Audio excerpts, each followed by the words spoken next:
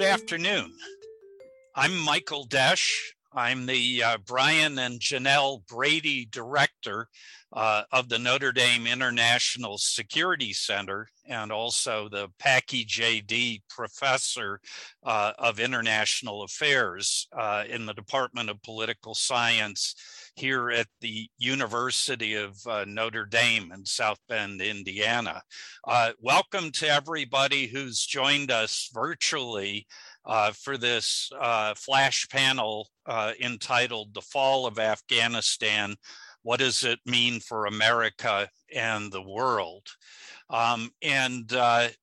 School has just started here on campus, and I wish we were all in one big room here in Jenkins-Nanovic so we could have an in-person flash panel, but we have to make do with this virtual panel. To make up for any defects in the mode of our assemblage, we have an absolutely terrific group of colleagues who are joining us today, who are each going to give us their perspective on events in Kabul over the past week for about 10 minutes each. And then we will have time for a brief discussion, which I'll moderate. And I hope you'll use the raise hand function if you want to participate in our discussion.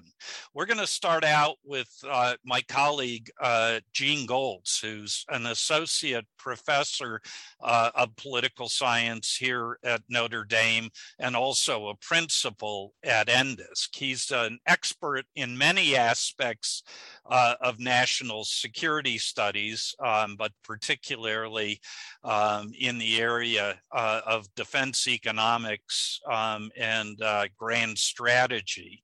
In addition to being a very distinguished academic, he also spent a couple of years in the Pentagon as a senior advisor to the Deputy Assistant Secretary of Defense for Manufacturing and in defense industrial base policy. So he's going to kick off.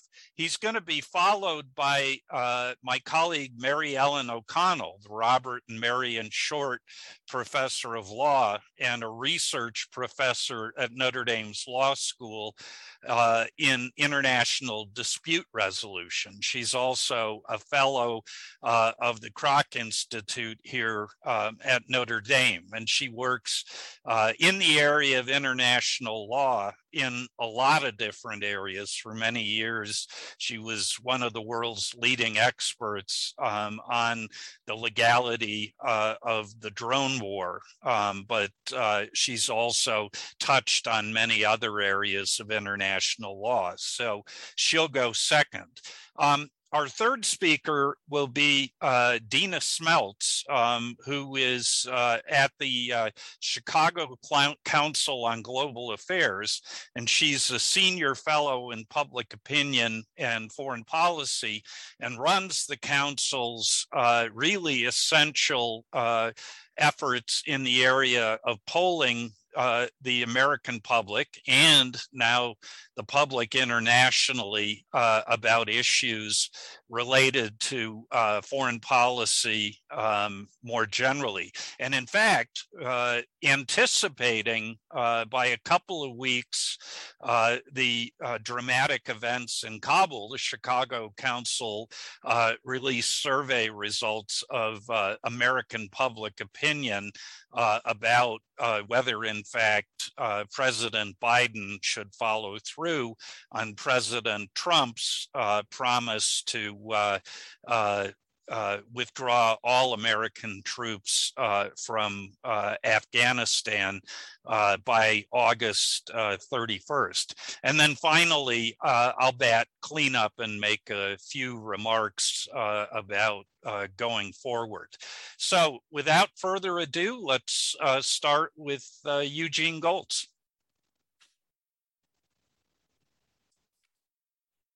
Hi.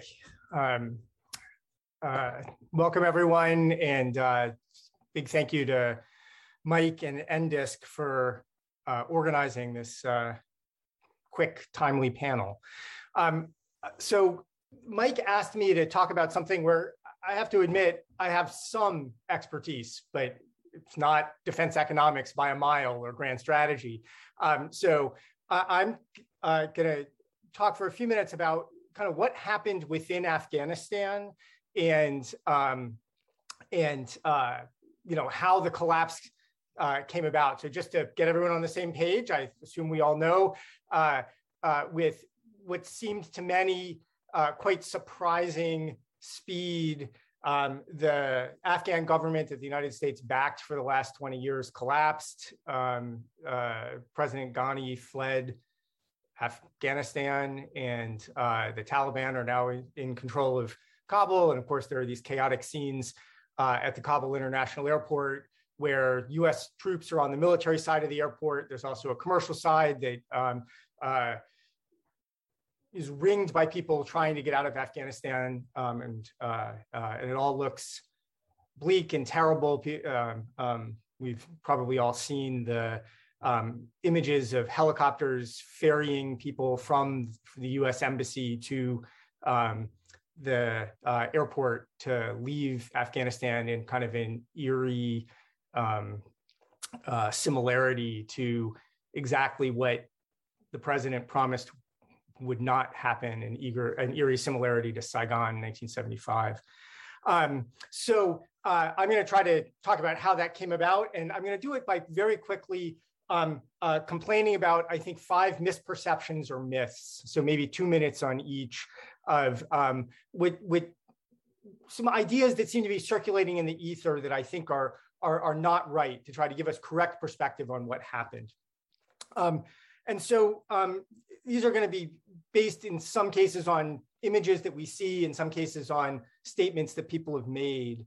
And the first one is the complaint, which I think is a false complaint, that the United States engaged in a, quote, precipitous withdrawal. So we hear that word precipitous fairly often, that we suddenly dropped everything and ran in a surprising way.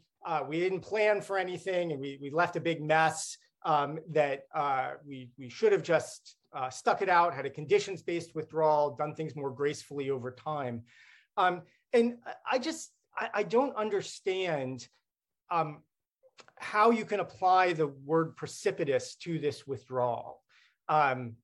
I mean, at some point, people were going to have to leave, and the moment when they, from the moment they get on the airplane to the moment the airplane takes off and leaves the country isn't going to be that long. But I mean, it's been clear that the United States has been trying to leave Afghanistan for, at least more than a decade, right? There's nothing precipitous about a long, drawn out, grinding retreat or exit from the country that has been going on for a long time. And in fact, this is one that was announced, repeatedly. If you remember, we negotiated with the Taliban for months, reached an agreement in February 2020 that we would be out by May of 2021. So President Trump and his administration reached this agreement. And then, 2021 rolled around, and we decided the new presidential administration needed to think about it for a minute. And so they thought about it for a minute, and they delayed the process. They made it not precipitous. They made it even longer. They delayed it till August 31st. But these dates have been announced months in advance. No one is shocked. So I just think the reason people are trying to cast this as a precipitous withdrawal is part of a constant critique by people who like to support interventions, that when interventions don't go well, it's because they were badly implemented. And they're saying, well, these guys didn't plan, they withdrew very rapidly, and we would do it better, right? So next time we'll get it right, is the idea, that they're trying to deflect the problems onto precipitousness, or to criticize the administration for being precipitous, when it really was nothing of the kind. The second point that I think people have said, which is clearly false, that I think we all need to understand, is people have said this was an unpredictable collapse. So you have the chairman of the Joint Chiefs of Staff, General Milley, saying, no one thought the Afghan government would collapse this fast. There were these intelligence projections that people cited in public that the government would last at least a year, and then they walked it back to 6 months or 3 months, but nobody thought it would collapse imminently. But this can't possibly be true. Well, so now we know there's leaks of actual intelligence assessments that said it's possible they would last a year, and it's possible that it would collapse quickly, right? They made projections of multiple scenarios, but just the idea that a collapse like this would be unpredictable in the Afghan context also just doesn't make any sense. This is normal Afghan warfare.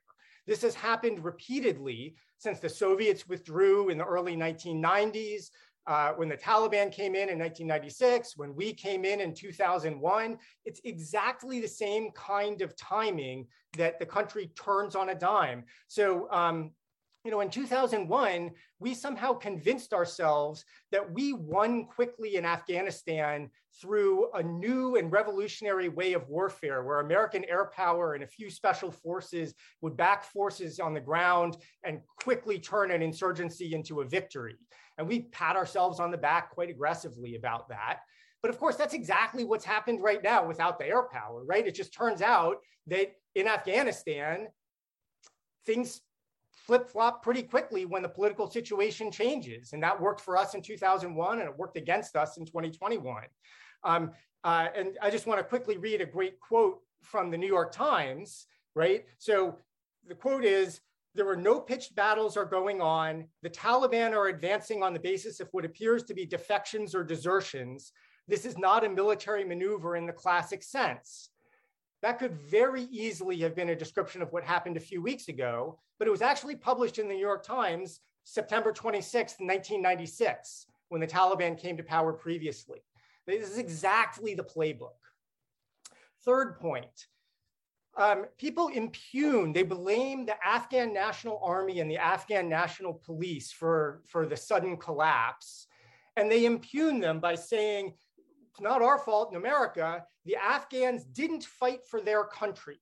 We've heard that phrase several times. This statement just doesn't seem right to me. The country of Afghanistan still exists, right? It's not a matter of not fighting for their country. The only possible threat to the existence of the country of Afghanistan was an occupying foreign power coming in. Now, I don't think that's what the United States was, but it's clear that some people in Afghanistan perceived the threat to their country was us, and that they were fighting for their country by trying to chase us out.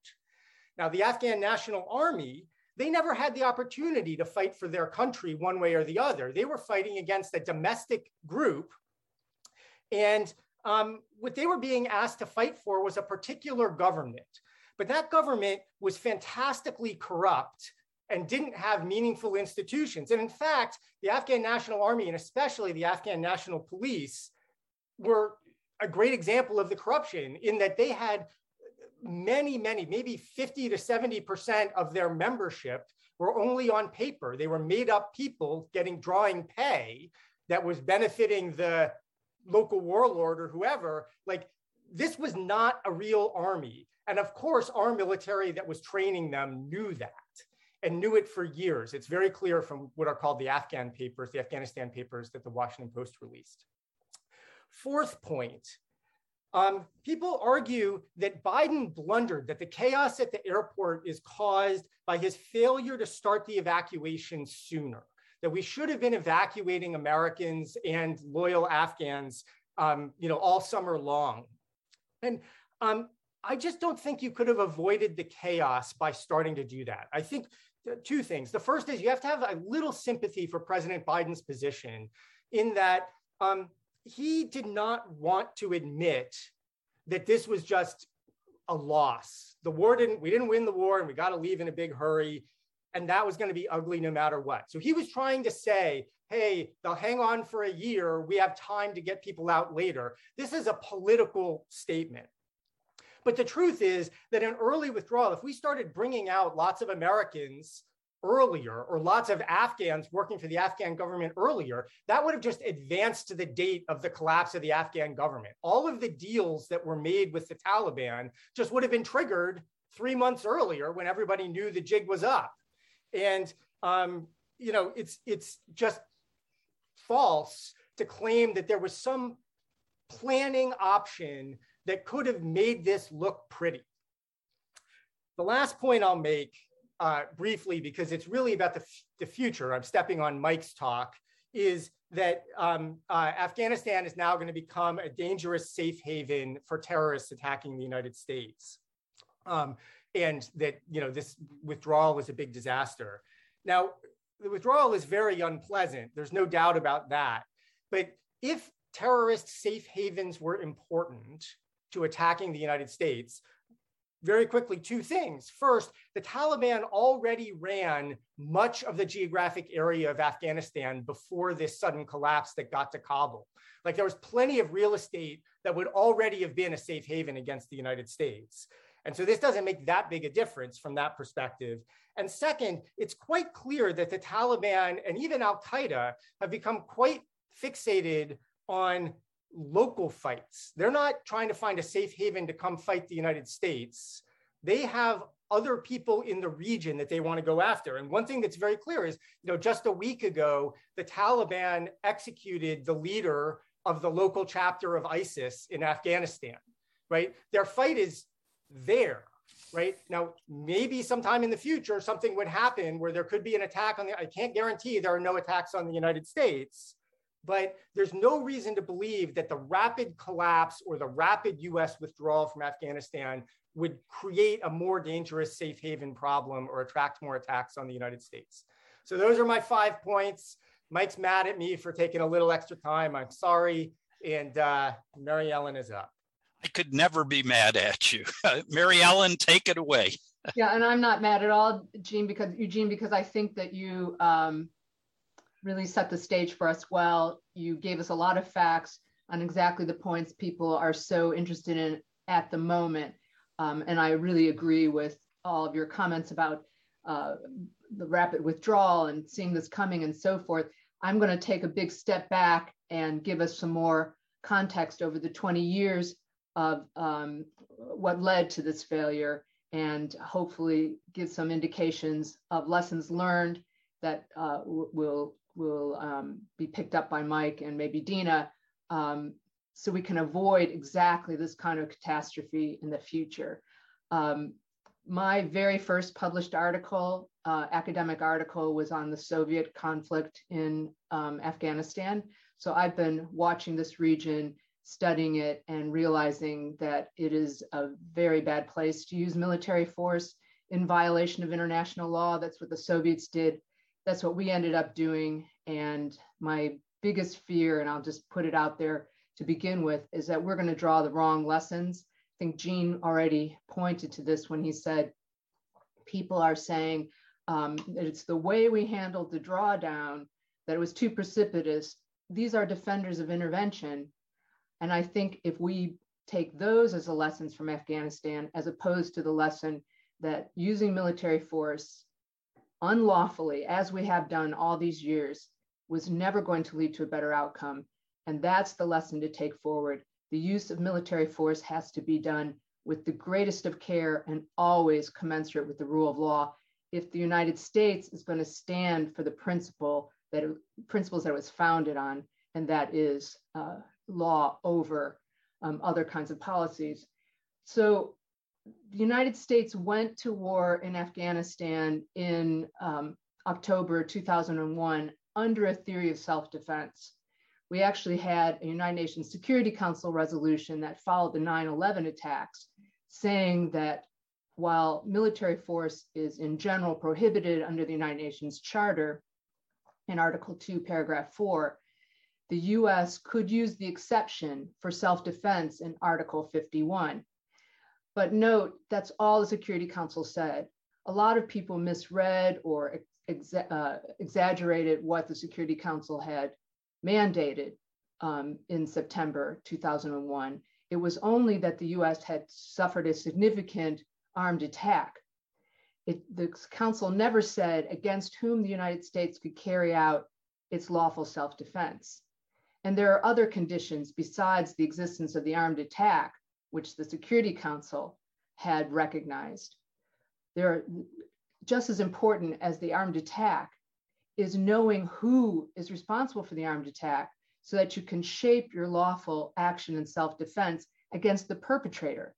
How do you get a defensive effect? How do you get the benefit of that right to use force in military self-defense if you're not aiming at the actual perpetrators of the armed attack that triggered your right in the first place? And here's where the US made such a fundamental error. We decided that it was not really Al-Qaeda, which is not the government of a country. They didn't control space, but they didn't control Afghanistan for sure, but the Taliban, because they were hosting Al-Qaeda. That might have been sufficient for directing our war of self-defense against Afghanistan if the Taliban had really ordered Al-Qaeda to carry out these attacks. But if you've read Lawrence Wright's Looming Tower or some of the other really excellent work on the relationship between the Taliban and Al-Qaeda, that was a fraught one by the time of 9/11. Mullah Omar was trying to get the Al-Qaeda out because they were abusing his hospitality in running their terrorist activities from Afghanistan. So the other problems with the US's campaign against Afghanistan was not only we were aiming at the wrong target, but any use of force has to be necessary to accomplish the defensive purpose and proportionate to the injury suffered. So were we really going to get a defensive effect against Al-Qaeda by going to war with the Taliban? Even if you can argue that we would have by removing the host and therefore putting Al-Qaeda on the run, as Colin Powell said, that element of military force was only going to be valid and lawful until December 2001, when the Taliban fled Kabul and were no longer the government. In fact, Colin Powell told the press, remember he was Secretary of State then, told the press that we would be leaving just as we had left Iraq after the liberation of Kuwait. As soon as Kuwait was liberated, we didn't need to go to Baghdad and do regime change. Colin Powell was right. That's all you can do lawfully under self-defense. But here's where things really went off the rails. Colin Powell was overruled by the neoconservative members of the Bush administration. Vice President Cheney, Secretary Rumsfeld, National Security Advisor Rice, they wanted to do regime change. They came up with this inflated, exaggerated idea of self-defense that you had to actually remake Afghanistan to get defense of the United States, to ensure that it would never be a safe haven again. Well, international law does not allow states to go in and re-engineer other countries because they might have some future possibility of getting a better regime there that treats them better and poses no threats. How could that ever be the law? And it wasn't. So by December 2001, by failing to leave and by setting up this entire construct of a war on terror in which we were taking the fight to so many other countries unlawfully, taking prisoners, bringing them to Guantanamo Bay, where they were tortured and never allowed to go to trial, never freed after 20 years, this really set the United States on this path of failure that we've seen so dramatically in the last few weeks.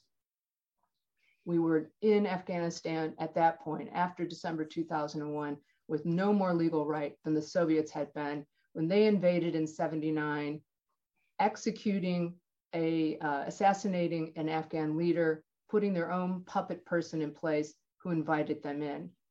So that's where we were after our puppet got put in place, Hamid Karzai, in mid-2002. And he then invited us in to defend the government against the Taliban and other enemies in the civil war.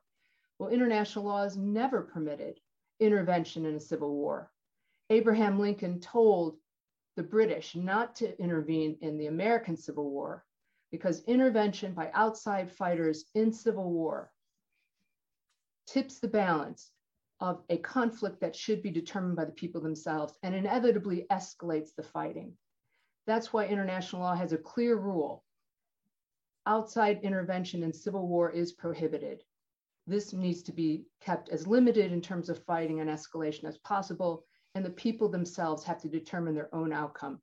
Otherwise, it's a neo-imperial or an imperial power grab. And that's what ended up happening after 2002. The international community comes in, the UN Security Council is trying to defend what's going on there. But as Jean already pointed out, and this will be my last sentence because Mike has told me the time is up. As Jean has already pointed out, Afghanistan was a divided country among its people. And those who were fighting to get the foreigners out were the ones who were successful. We now need to turn to non-use of military force, to support human rights, to try to repair the damage that we've helped do in Afghanistan. It's the only way forward. And now I turn to Dina. Okay, hi everybody. Thank you again, Mike and Endis, for hosting this really timely and important topic. Jean, I'm sorry to say that as far as American public opinion is concerned, it has been swayed to some extent by some of the misperceptions that you point out. However, there is some evidence too that Americans understand that, or they think it was inevitable that this would be a messy process. So we could, as Mike said early on, the Chicago Council does a survey every year. It just so happened that we just came out of the field on July 26th, and we had some new data that showed 7 in 10 Americans at that time supported the withdrawal of the troops from Afghanistan. That was while the withdrawal was happening, but it was before the Taliban took over many of the cities and then hit the situation that we're at today. But polls that have been conducted since then show also majority still support the withdrawal. It's lower, but they still nonetheless support the withdrawal of the troops. 63% in a CBS poll conducted August 18th to 20th supported the withdrawal, but 70% said the removal of US troops should have been handled better. A Reuters poll that was conducted August 16th, 61% support the US completely withdrawing the troops on schedule, and 68% agree that the war in Afghanistan was going to end badly, no matter when the United States left. And then August 12th to the 16th, there was an AP NORC poll. 62% of Americans say the war in Afghanistan has not been worth fighting, versus 35% who said it was. Now that's really similar because our polls, the Chicago Council polls conducted in 2020, 2014, and 2012 all showed exactly that same number. 2/3 said the war was not worth fighting in each of those years, which is what APNORC just found now. And that made me think and look back at some of the data from Iraq and Afghanistan, because Gallup, fortunately for us, has asked the same exact question about whether, to some degree, the intro to the questions changed, but was the war worth fighting or not? And for Vietnam, the highest percentage point that said it was a mistake was 60 to 61%, and that was in the last 2 years of the war. For Iraq, the percentage who said the war was a mistake rose as high as 63% in 2008. But then recently that has actually fallen to around 50% for Iraq after the withdrawal. And Afghanistan, in Gallup, the highest percentage that said it is a mistake was 48% in 2014 and 46% most recently in July of 2021, but before the most recent events. So actually, and there's some indication that they at least think the initial premise of the war was more worthwhile than the other two wars, at least if you compare the Gallup numbers. In the meantime, Americans do support sending troops back in for evacuations. 75% in a Reuters poll said we should send additional troops in to secure key facilities until the evacuations are complete. 50% even say that we should send troops back in to fight the Taliban. A CBS News survey found that 55% said that some US troops should have stayed there in the first place. And that has some truth in several surveys when people asked, should we withdraw? Should we withdraw completely? Should we leave some troops in place for counterterrorism and anti-insurgency? Or should we not withdraw troops at all? The middle category of leaving some troops usually gets some degree of support. The last time we asked it in 2014, about a third said that we should have some troops stay behind. And only a third say that Biden has a clear plan for evacuating American civilians. That was a CBS News survey. Refugees, I'm happy, it's an encouraging sign that really large majorities, between 70 and 80%, 83% say that the United States should take in Afghan refugees, those who had worked with the US, either with the US government or with the US military. That's actually pretty high. We have a poll in the field now asking about Afghan civilians in general, not just those who worked with the states, but generally Americans are at about 40%. When we asked about Syrian refugees, about 42% supported the United States taking them in, so that's pretty high. And then I just wanted to quickly talk about Biden's ratings because there's a lot of focus on that as well. And they have slipped, but it's not completely clear whether it's all because of Afghanistan, and also how enduring. It all depends what happens next and later on in Biden's tenure. But CBS approval ratings have found a drop to about 50% in August. It was 58% in July. 47% approve of his handling of the withdrawal, down from 60% in July. But you know what? Similar percentages, 48 and 47% think Biden has handled relations with China and Russia similarly. So it's about 47, 48% for that too. Also, in this CBS poll, they found that 60% of Americans blame the Afghan government for the Taliban taking over. 55% blame the Afghan army, and that's more than Biden, which was at 36%, and just 25% blame Trump. They didn't ask about the Taliban at all in that question. They didn't ask about George W. Bush either, which might have been interesting. And then so there were disapproval ratings in a couple of other polls, under half for the first time in some of these polls. But there were also even bigger drops on Biden's handling of COVID, which was a 16 percentage point drop, and a 5 percentage point drop on economy. And then NBC found a 5 percentage point drop on his handling of the withdrawal. So again, more disapprove than approve of the way that Biden has handled it, but they don't really question the withdrawal itself. And then I, again, was curious about Vietnam and Iraq. So I looked back at the low points for presidents then and the Vietnam comparison. LBJ, the lowest point for his rating was 27% in August 1967. But that was a really low point. And in Bush, June 2005 was at 40%. So Biden's a bit higher than those. Finally, just wanted to talk about terrorism and the Taliban in general. Americans, when we last asked about the Taliban possibly taking over in Afghanistan, Americans didn't feel that threatened by it. And overall, in terms of international terrorism, the percentage of Americans who say that international terrorism is a threat to the United States is the lowest it has ever been since we've asked about it in 1998. So it's still a majority, but it's at its lowest point. And Americans now say that domestic terrorism or domestic violent extremism is a bigger issue for us than international terrorism. And that's, to some extent, could be taken as a comment on, at least for wiping out some of the Al-Qaeda terrorism that the Afghan military project was successful.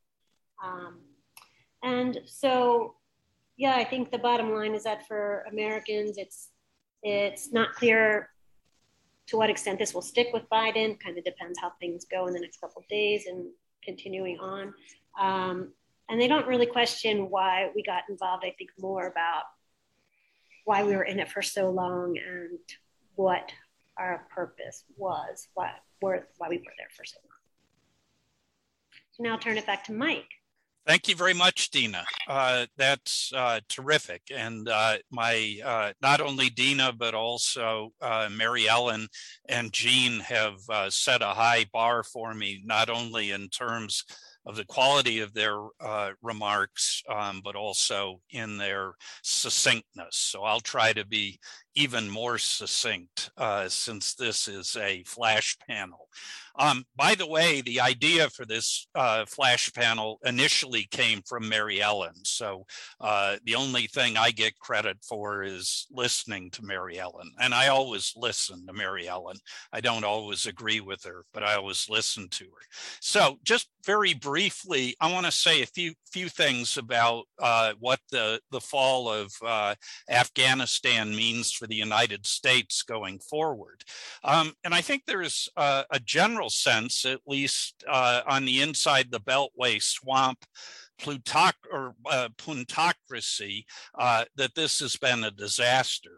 Former British Prime Minister Tony Blair, who's not inside the Beltway, but I think wishes he was, said that the president's decision to go ahead with this withdrawal was one more manifestation of the imbecility of ending endless wars. And I think there are a lot of people on the other side of the aisle from many of our speakers, including ourselves, who would agree with that. They feel that the precipitous collapse of the pro-American government to the Taliban has undermined U.S. credibility and empowered adversaries like China and Russia.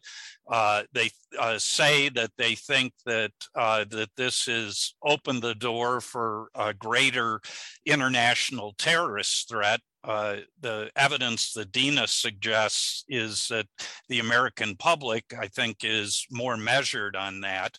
And finally, they point to the real human rights problems that a return to Taliban rule creates. But it was the iconic image in 1975 of an Air America helicopter lifting Vietnamese off the roof of a CIA facility across town in Saigon that I think epitomized for a lot of people that what we're looking at here is the fall of Saigon too. And of course, the heart-wrenching images of Afghan civilians on the runway trying to grab onto the side of C-17 transport planes sort of reinforce that. But I think the image of the fall of Saigon as somehow marking the high water or the high water mark of American power is misleading. And moreover, when you think about it, a scant 10 years after the fall of Saigon, the United States had come back so much that it won the Cold War without firing a shot. Indeed, the Cold War was not won or lost in Vietnam. It was won, as George Kennan predicted at the beginning of the Cold War, in the industrial centers of the world, Western Europe, Northeast Asia, and to an extent in the Persian Gulf as well. As long as we were able to maintain the independence of those areas of the world, the Soviet Union was never going to be able to become the threat that we feared it might become. The other big development, of course, of the Cold War was the Sino-Soviet split, which President Richard Nixon and his national security Henry Kissinger played to great effect. Indeed, the bad thing that came out of the spectacular end or victory by the U.S. and its allies in the Cold War was not defeat, but rather a sense among Americans that we could do no wrong, that the American century meant that we could remake the world in our image. And so I think both the fact that Vietnam didn't really affect America's standing in the world, and that the key dangers to our standing in the world were, as Pogo famously said in the comic strip, "We've met the enemy and he is us," I think are worth keeping in mind. For me, the biggest benefit of the withdrawal from Afghanistan was that it was an important step in resolving the strategic insolvency that the United States had put itself in after 25 years of endless wars. Cutting our losses in Afghanistan made strategic sense because we hadn't achieved, other than driving the Taliban out of power almost right away, our longer term objectives of building a nation in Afghanistan where one had never been before, or much less making it a robust democracy. And secondly, the world of 2021 presents very different strategic challenges to the United States, almost none of which are really connected in any way to Afghanistan. So the puzzle for me is why it's so hard inside the Beltway for many American leaders to think strategically about what America had at stake in Afghanistan. And we actually have a tradition of what I think is very sound strategic leadership, or a strategic analysis, not someone like Alfred Thayer Mahan, but rather two other great American grand strategists. First, Mark Twain, and remember his character Tom Sawyer in one of the Twain novels, who had to whitewash the fence and ended up doing it by getting everybody else to do it. That, I think, is a grand strategic approach that would serve the United States very well. The second grand strategic thinker I'd commend to you would be the country and Western singer Kenny Rogers. Remember his hit song, "The Gambler." And what Rogers advised us, and I'd applied a grand strategy, but many American strategists have been loath to take this advice, is you got to know when to hold them, you got to know when to fold them, you got to know when to walk away, and you got to know when to run. And I would submit that the evidence presented by my three previous colleagues and what I've seen in Afghanistan over the last 20 years makes Rogers' grand strategy eminently sensible.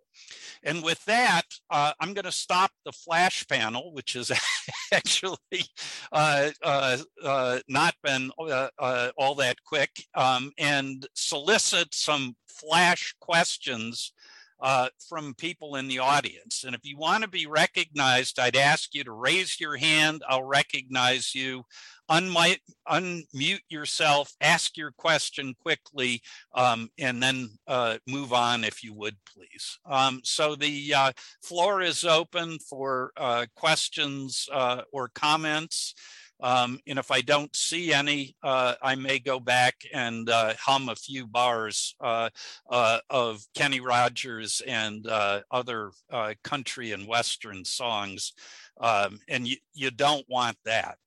So please, anybody that'd like to get into the conversation, go to the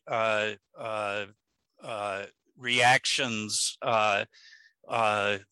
button on the bottom of your screen and raise your hand, and I'll recognize you. In the meantime, if Jean or Mary Ellen or, oh, no, we have a questioner. I want to recognize Colonel Chris Dickey. Chris, go ahead. Good afternoon, Dr. Desch and panel. Quick question: Does this, whether it's a fold or a run away, does this enable specifically the military to shift more and more fully to a great power competition? And when will we see that strategy in the Beltway? If my question makes sense. Over. Great.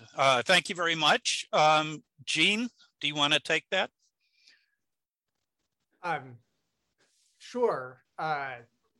Thanks for the question. I mean, I'm sure that there are some people in the administration and in the Beltway who are thinking exactly along these lines, that we need to disentangle from forever wars to gear up. Like, we need a mobilization, they would say, for great power competition. This is going to take a lot of attention and some resources. And so getting out of Afghanistan will just enable that. I think its attention is the biggest factor. I don't think it's essential. It's not an essential link. Like, we could get out of Afghanistan without investing a lot more in planning to fight China, or we could also fight China while we wanted to fight Afghanistan. It'd just be a little harder. We'd have to mobilize more. But your intuition, I think, matches what a lot of people in Washington think is going to be good about this. Great. Thanks, Jean. We've got a question in the chat from Kenzie Phillips, who asks whether we see U.S. competitors using our hasty and ignominious retreat from Afghanistan as a way to show American democracy's weaknesses, and how would one counter those claims? I'll take a quick whack at this, and then I'd be happy to as well, Mike. Yeah, and then let Mary Ellen talk about that as well. The idea that America's adversaries are, especially China and Russia or North Korea and Iran, are looking at Afghanistan and judging our mettle on the basis of what we do is a widely believed proposition, but one which 40 years of pretty in-depth investigation has called into question. The Soviet Union, for example, had about a half hour of glee with the fall of Saigon, and then they realized that the United States wasn't going away in the important parts of the world. Mary Ellen, how do you respond? Yeah, I think this responds to both your question and to your comments and to the two questions we've had. It's imperative right now that the United States move, that Biden really shape an effective follow-on policy.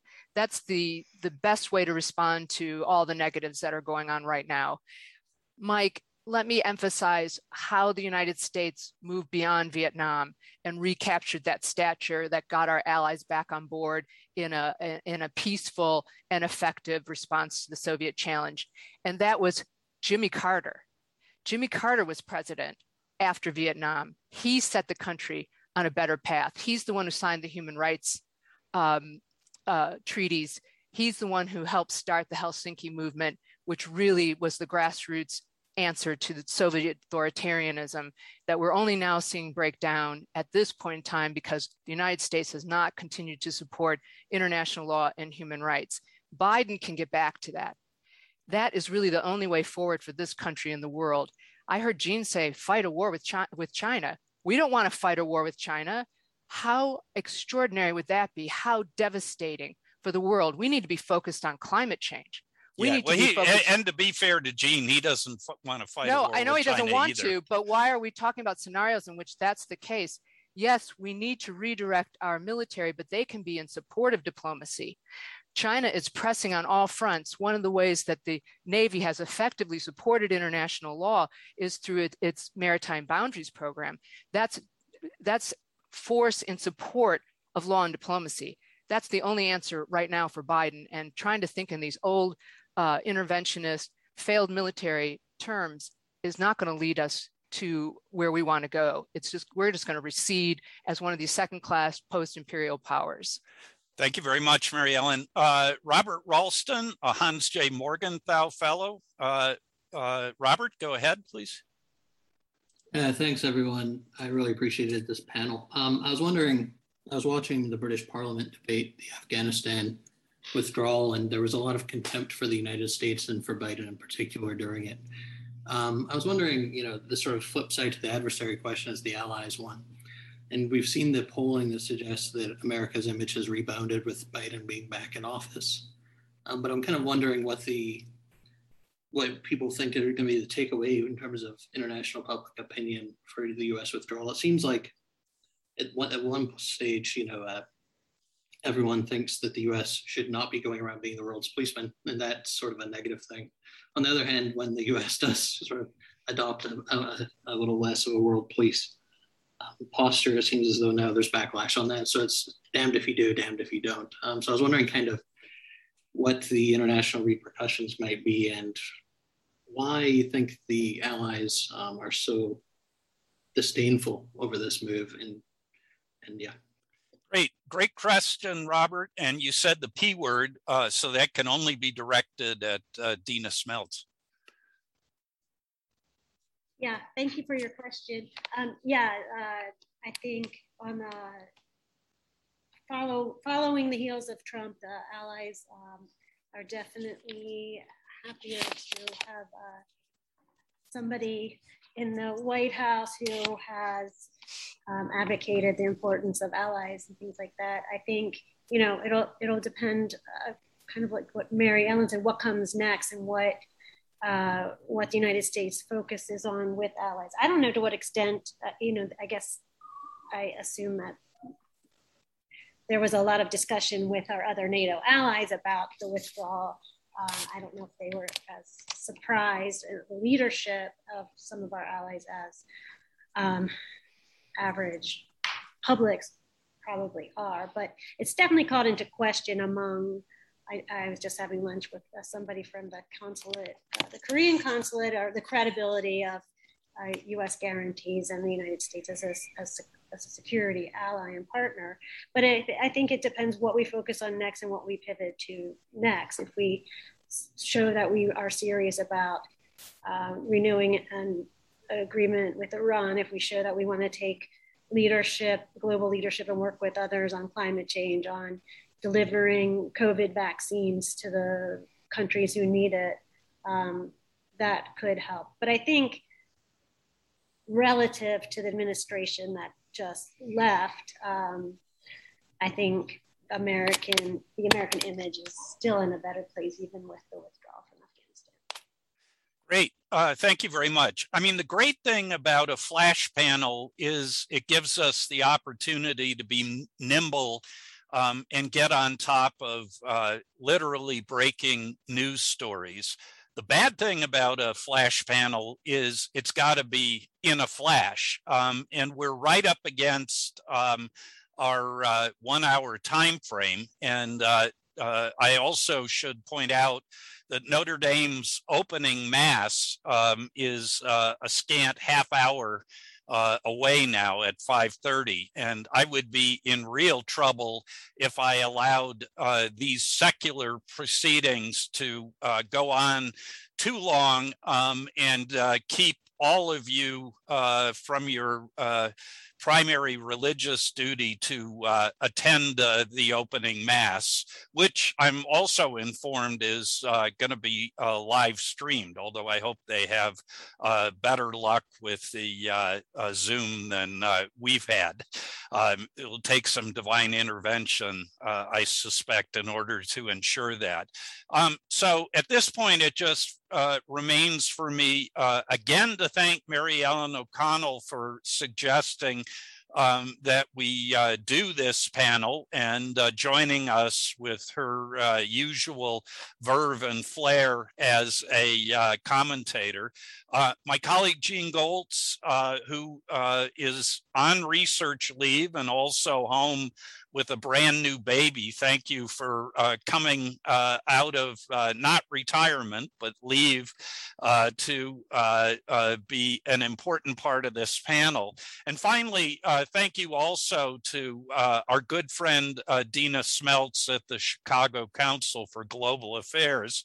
The work that they do on foreign policy public opinion analysis is indispensable, but there's so many other great things that we've done with Dina and her colleagues, especially the president, Ivo Dalder, that we're really thrilled to have you as a partner there downtown in Chicago. So thank you to all of you who've made time this afternoon to join us on this flash panel, and for the students, have a great fall semester, and for all of the rest of you, go Irish, and hope to see you again at an NDISC event, and hopefully fewer and fewer of them will be virtual and more will be in person. Goodbye.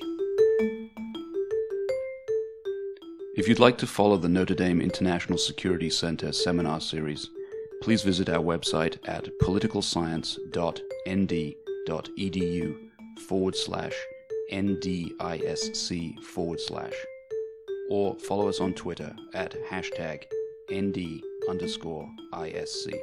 Please note that opinions expressed in the seminar series are solely those of the participants or speakers, not of the International Security Center or the University of Notre Dame, which take no institutional position. Music for this podcast is licensed under Sample Swap.